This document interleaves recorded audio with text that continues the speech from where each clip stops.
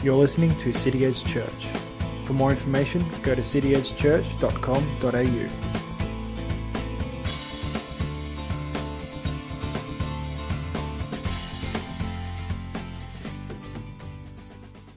Not sure how much TV you like to watch, but there's a show on TV at the moment that Mel and I have been watching and enjoying called SAS Australia.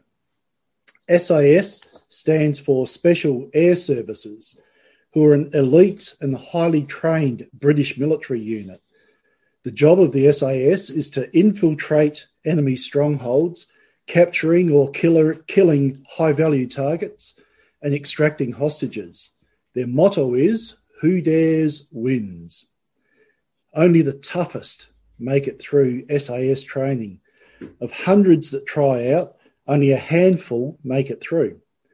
You don't need to be the strongest physically, although that does help, but you do need to have a mental toughness, a resilience, an ability to stay calm and alert and focused under the most intense pressure and threat to life.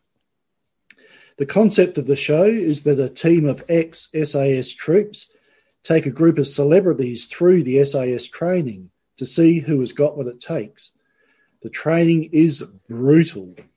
It's designed to strip away any false confidence, expose weaknesses, and reveal just who it is that inhabits that mortal frame of a body. And in the process, the candidates learn the limits of their physical and mental strength and their endurance. The training is physically demanding. They have frequent marches carrying heavy loads of 120 or more kilos on their back, often while soaking wet after swimming out of a lake where the water temperature is 4 degrees and temperatures in the air can be close to zero. The mental training and the mental torture is draining. It requires split-second decisions while you're absolutely physically exhausted that would in real life be the difference between life and death. And it's relentless. The trainers never let up. They're barking orders, they're shouting abuse, they're demanding more and more and more of the recruits who already feel like they've given more than they've got. And it makes for fascinating television. Each episode addresses a different theme: character, teamwork, resilience, focus, and more. The contestants are made up of celebrities, past, present, and some wannabe future celebrities. And it's an odd cast of characters. Some are described as glamour model, or Iron Woman, or cricket legend, or PR queen. Jackson Maughan, the son of Shane, the cricket legend, is the youngest at 21 years old. Merrick Watts, comedian, is the oldest at 46. The cast includes actors, Olympic swimmers, models, football players, and even that modern phenomenon known as influencer. Oh, and there's also Schapelle Corby, convicted drug smuggler. Now, why would anyone willingly put themselves through such torture if they have no desire and no intention of joining the military? And why would celebrities, of all people, submit to it when there's no winner declared at the end of it and there's no prize money? Of course, they all have different reasons for signing up for this show and this course, but a common one, especially for those who have retired after being at the top of their sporting profession, is that they want to find themselves again. Since retirement, they've discovered there's something missing. There's an emptiness that they don't know how to fill. While they were tearing through the English cricket team with their bowling or carving up the competition in the swimming pool, they had purpose, they had meaning, they had a reason to live. Their internal craving was satisfied by their sporting or their other exploits. But once they stopped, they were lost, and they don't know how to recapture that, how to fill the gnawing emptiness within. Of course, we all know, with the benefit of our Dr. Google psychology degrees, we all know that there's an inner hunger, an inner emptiness within every member of the human race, always looking to be filled. But unfortunately, most of us don't recognise just what exactly that hunger is, what it's trying to point us to. So we seek to satisfy our hunger in all sorts of different ways, none of them able to fill that hole for very long. For some of the competitors on SAS Australia, they've filled their hunger temporarily, at least, on the sporting field. Others filled it on the stage or on TV or on social media. But what do you do when you find that that no longer satisfies? It no longer fills the emptiness within. That's what Jesus addressed in John chapter 6, the day after he miraculously fed a large crowd. If you'd like to open your Bibles to John chapter 6, we'll pick it up at verse 22, where it tells us, on the next day, the crowd that remained on the other side of the sea saw that there had only been one boat there, and that Jesus had not entered that boat with his disciples, but that his disciples had gone away alone. Other boats from Tiberias came near the place where they had eaten the bread after the Lord had given thanks. So when the crowd saw that Jesus was not there, nor his disciples, they themselves got into the boats and went to Capernaum seeking Jesus. When they found him on the other side of the sea, they said to him, "Rabbi, when did you come here?" Jesus answered them, "Truly, truly, I say to you, you are seeking me not because you saw signs, but because you ate your fill of the loaves. Do not work for the food that perishes, but for the food that endures to eternal life, which the Son of Man will give you. For on him God the Father has set his seal." Then they said to him, "What must we do to be doing the works of God?" And Jesus answered them, "This is the work of God, that you believe in him whom he has sent." You'll recall from recent weeks that we've spent in this chapter that Jesus had crossed over the Sea of Galilee with his disciples to escape the crowds and get some much needed rest. But instead, the crowds swarmed after him. 5,000 men, plus women and children, maybe as many as 20,000 people. And Jesus had compassion on them, healing the sick and teaching them about the kingdom of God. But by late afternoon, they were all getting hungry, and there were no Macca's or Subway or supermarkets anywhere nearby to get food.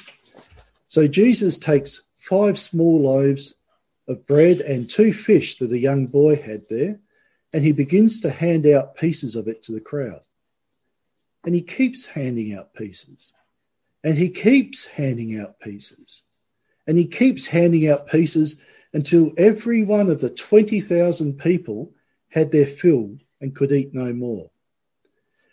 And they gathered up 12 large baskets full of leftovers out of those 5 loaves and 2 fish. Then Jesus sends the crowd home. It's getting dark and it's time for them to leave. He tells his disciples to head back across the lake by boat, and he heads up the mountain to pray. And we know what happened next. A storm springs up on the lake, nearly swamping the disciples in the boat. But Jesus comes casually strolling by on top of the waves. The disciples are terror-stricken, as we probably would be too, until Jesus tells them not to be afraid. And he gets in the boat with them. And immediately, after 9 long, hard hours of rowing just to get halfway across the lake, the boat arrives at dry land and disgorges them all safely onto shore. And a few hours later, it all starts up again. Verse 22, on the next day, the crowd that remained on the other side of the sea saw that there'd been only one boat there, and that Jesus had not entered the boat with his disciples, but that his disciples had gone away alone.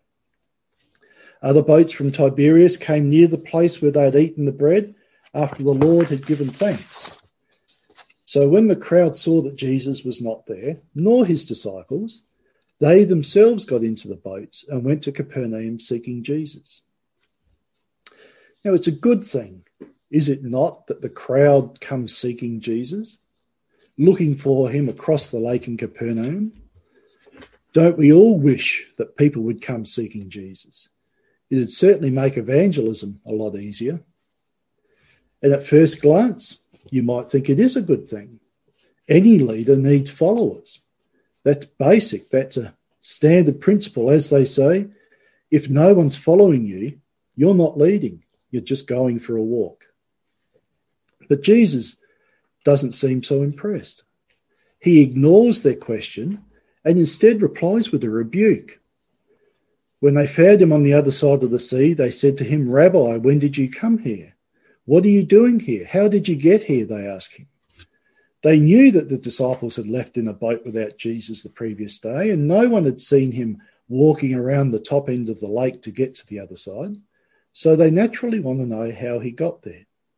But Jesus doesn't waste his breath answering that question.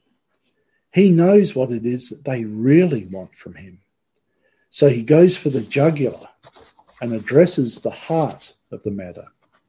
And he answers them in verse 26, "Truly, truly, I say to you, you are seeking me not because you saw signs, but because you ate your fill of the loaves."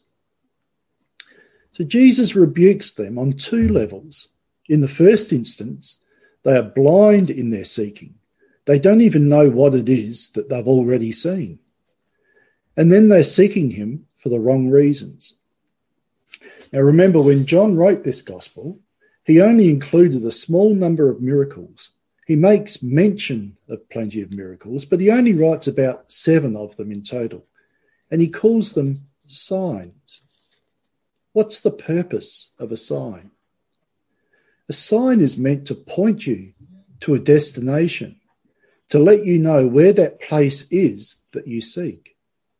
If you decide to drive to Mildura for a holiday, do you head up the Calder Highway until you see a sign that says Mildura, 400 kilometres, then pull your car over and pitch your tent under the sign?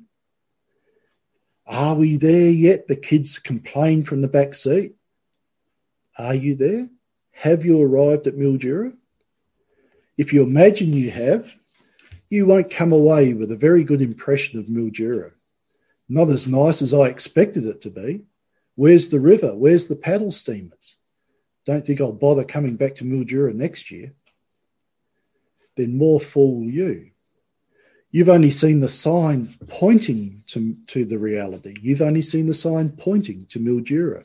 You've missed the reality entirely. No wonder so many people who chase after signs and wonders and miracles never really seem to be fully satisfied with them. This miracle crusade didn't fill my need. I better go to the next one.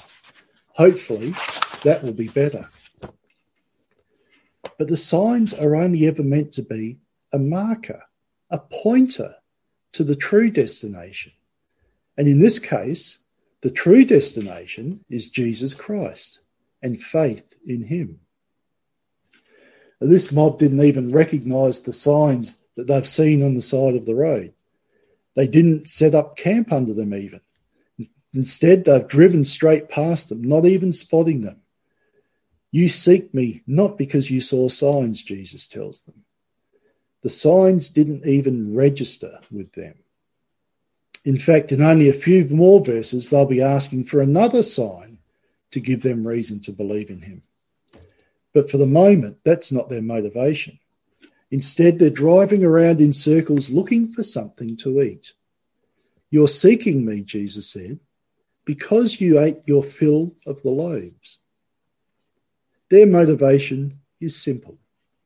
They want someone to feed them so that they don't have to work for food. Now, I have to admit that does sound pretty attractive. Most of us have to work 40 hours, sometimes more, a week for 45 or 50 years of our life to put bread on the table and a roof over our heads. How nice would it be to have all that provided for us? And there are certainly some even today who choose that lifestyle. I don't want to work, the government can feed me. And Jesus has shown he's quite capable of feeding them. It's why they wanted to, by force, install him as king only yesterday. And I wonder, was that a temptation for Jesus? After all, he knew he was the king of Israel. He was just waiting for his crown. It's what he was born to be. And the crowd was offering to give him that immediately. And Jesus knew he had power to overthrow the hated Romans. Plus, there were 5,000 men there, not counting women and children, who would have joined him on the spot yesterday as his personal revolutionary army. And given that this was around the time of Passover and nationalistic fervour was at its annual peak, he could have quickly recruited tens of thousands, maybe even hundreds of thousands, to his cause. But that would be to do things the wrong way and at the wrong time. Jesus has already faced this kind of temptation at the beginning of his ministry when the devil came to tempt him and to test him. And he passed the test with flying colours. And thank God that he did, for he went on to defeat a far greater enemy than the Romans, a far greater enemy than hunger or poverty or isolation or depression. Jesus went on to defeat sin and death and the devil, the greatest enemies that the human race has ever faced. And he did it to set you and I free from our slavery to that unholy trinity. But I digress. Food and miracles will always be appealing to us. It's how the Romans kept their people happy and subdued 2,000 years ago. Bread and circuses, they would say. Food and entertainment. People were satisfied with bread and circuses then, and it's enough to keep most people satisfied today. Who can be bothered looking any deeper than that? Keep my belly full and give me good TV to watch, and I'll be happy. And I won't ever need to think about who this Jesus Christ person is. What is it that you want from Jesus Christ? What are you seeking? That's assuming you even think about these things. Do you even know what you want from him? Maybe you think you are entirely satisfied with him and you don't seek anything more. But tell me, what are the things that get you most fired up, the most emotional, the most vocal? What makes you angry? Or what brings you the most joy and peace? Is it politics or sport or work or family or community service? Or is it him? Is it Jesus? Is it his word, his person, his presence? The thing that consumes your thoughts, your time and your emotions is probably the thing you are expecting to fill that hole within you. I hope that's Jesus Christ. But we Christians all need to take inventory of our hearts from time to time to make sure that we haven't been sidetracked by things that don't have eternal consequences. Because it's so easy to get sidetracked. Now, hobbies and sport and work and family are all good things. But we can never afford to let them become the main thing, the thing we depend on to fill that inner hunger. Or maybe it's nothing at all that you want from him. Maybe you haven't even given him a second thought. That's sad, for he has much more to offer than just mere bread and circuses. He offers bread that will sustain you, not just for this lifetime, but for eternity. He'll talk about that shortly further on in John chapter 6, but the bread that he offers will fill that empty hole, guaranteed. It will nourish you in ways that physical bread can never do, for it nourishes your soul, not just your body. The bread that he offers sustains and nourishes deep within, into the deepest recesses of the soul that physical food can't reach. And it's offered for free for anyone who wants it, to anyone who will accept it. Verse 27, Jesus said, "Do not work for the food that perishes, but for the food that endures to eternal life, which the Son of Man will give to you.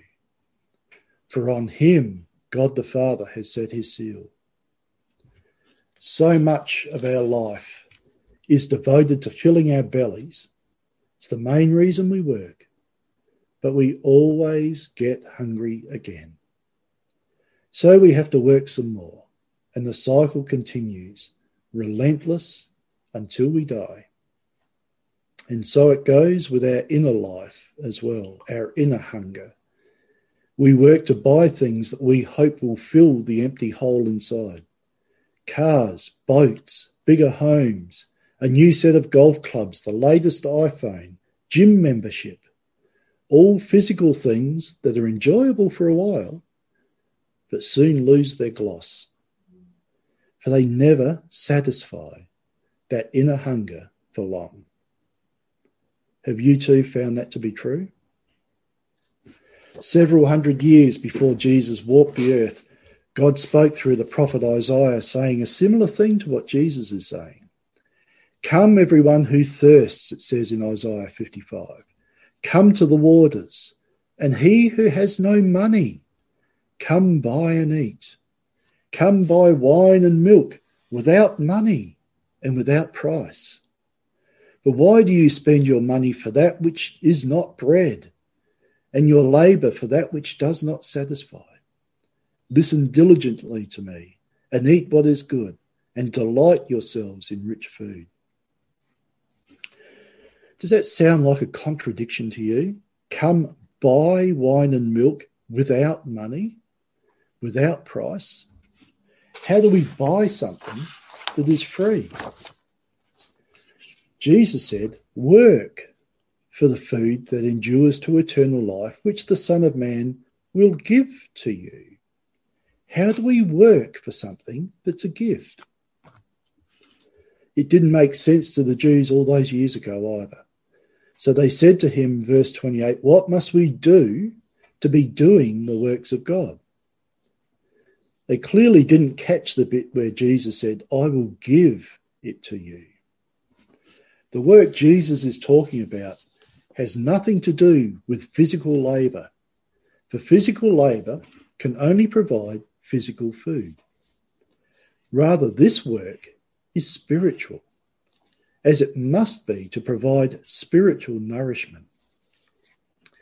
Jesus answered them, "This is the work of God, that you believe in him whom he sent."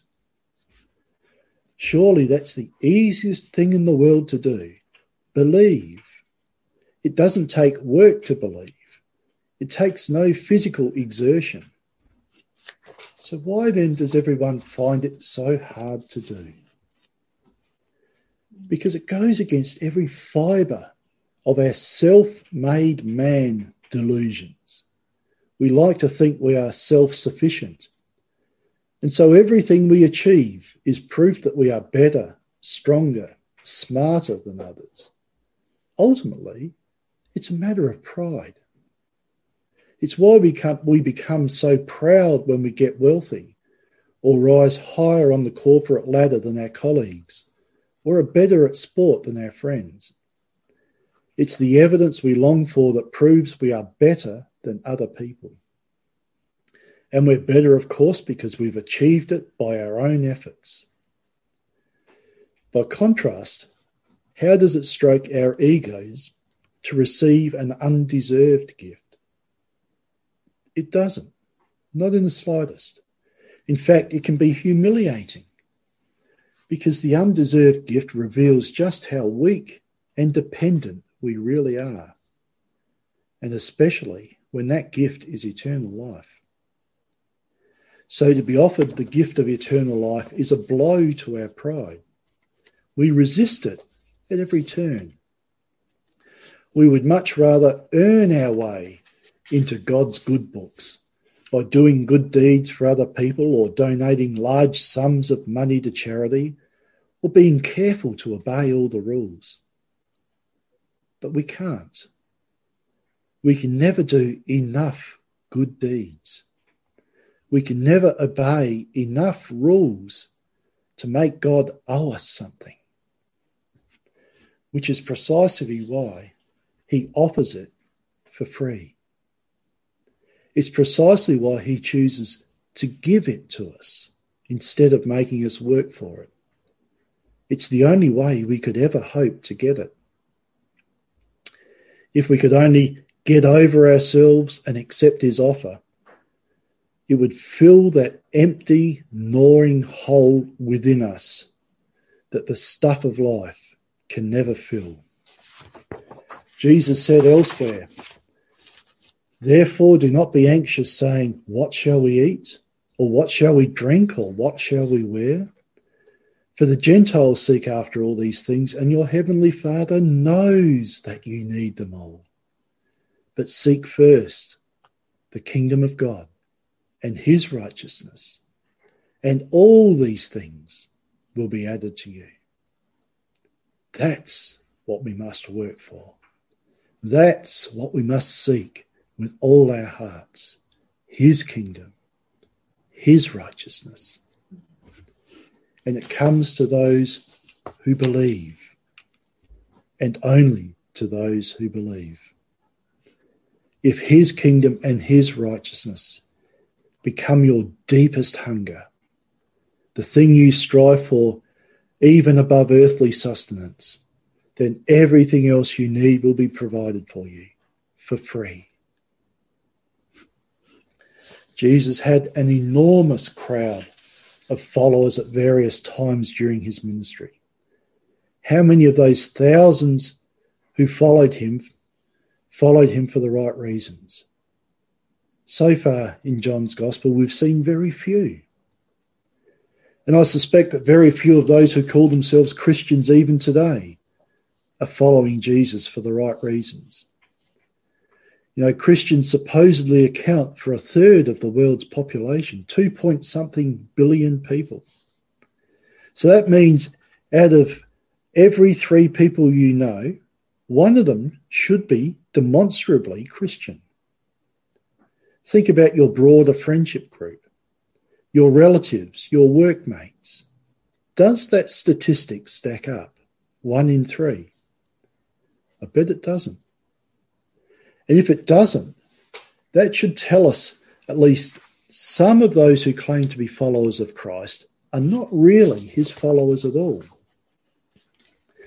As we get further into this story in John 6, we'll see that almost every single person in that enormous crowd abandoned him when he began to say things that they didn't like. And to think, only the day before they wanted to crown him king. How fickle is the crowd when it doesn't get what it wants. Even amongst your friends who declare themselves to be Christian, how many of them show that the greatest passion of their heart is purely Jesus Christ and his word and his church?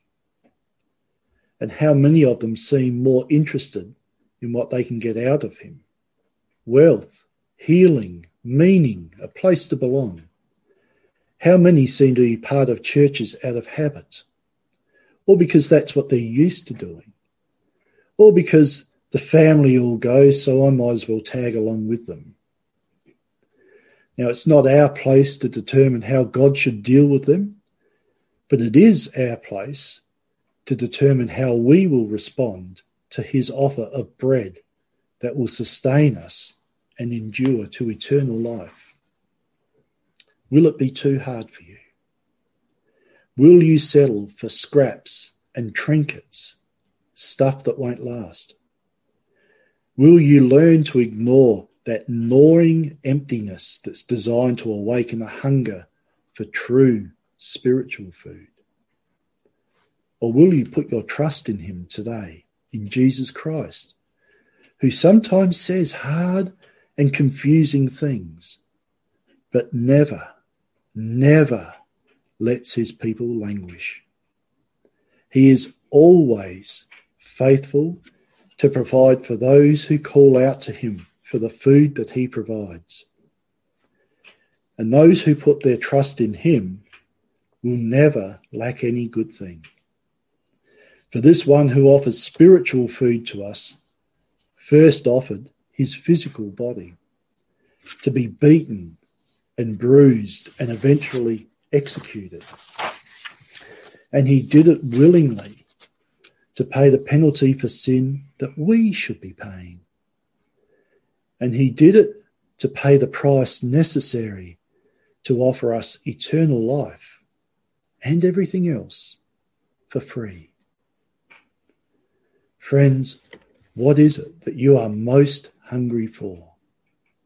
Do you only care to have your belly filled for another day? Or do you long for something deeper, something more permanently filling, something that satisfies forever?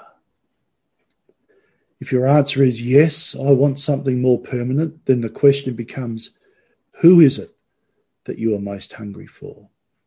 For there is only one who can satisfy that deep, deep hunger, that inner longing that you know is there but can't quite identify how to fill.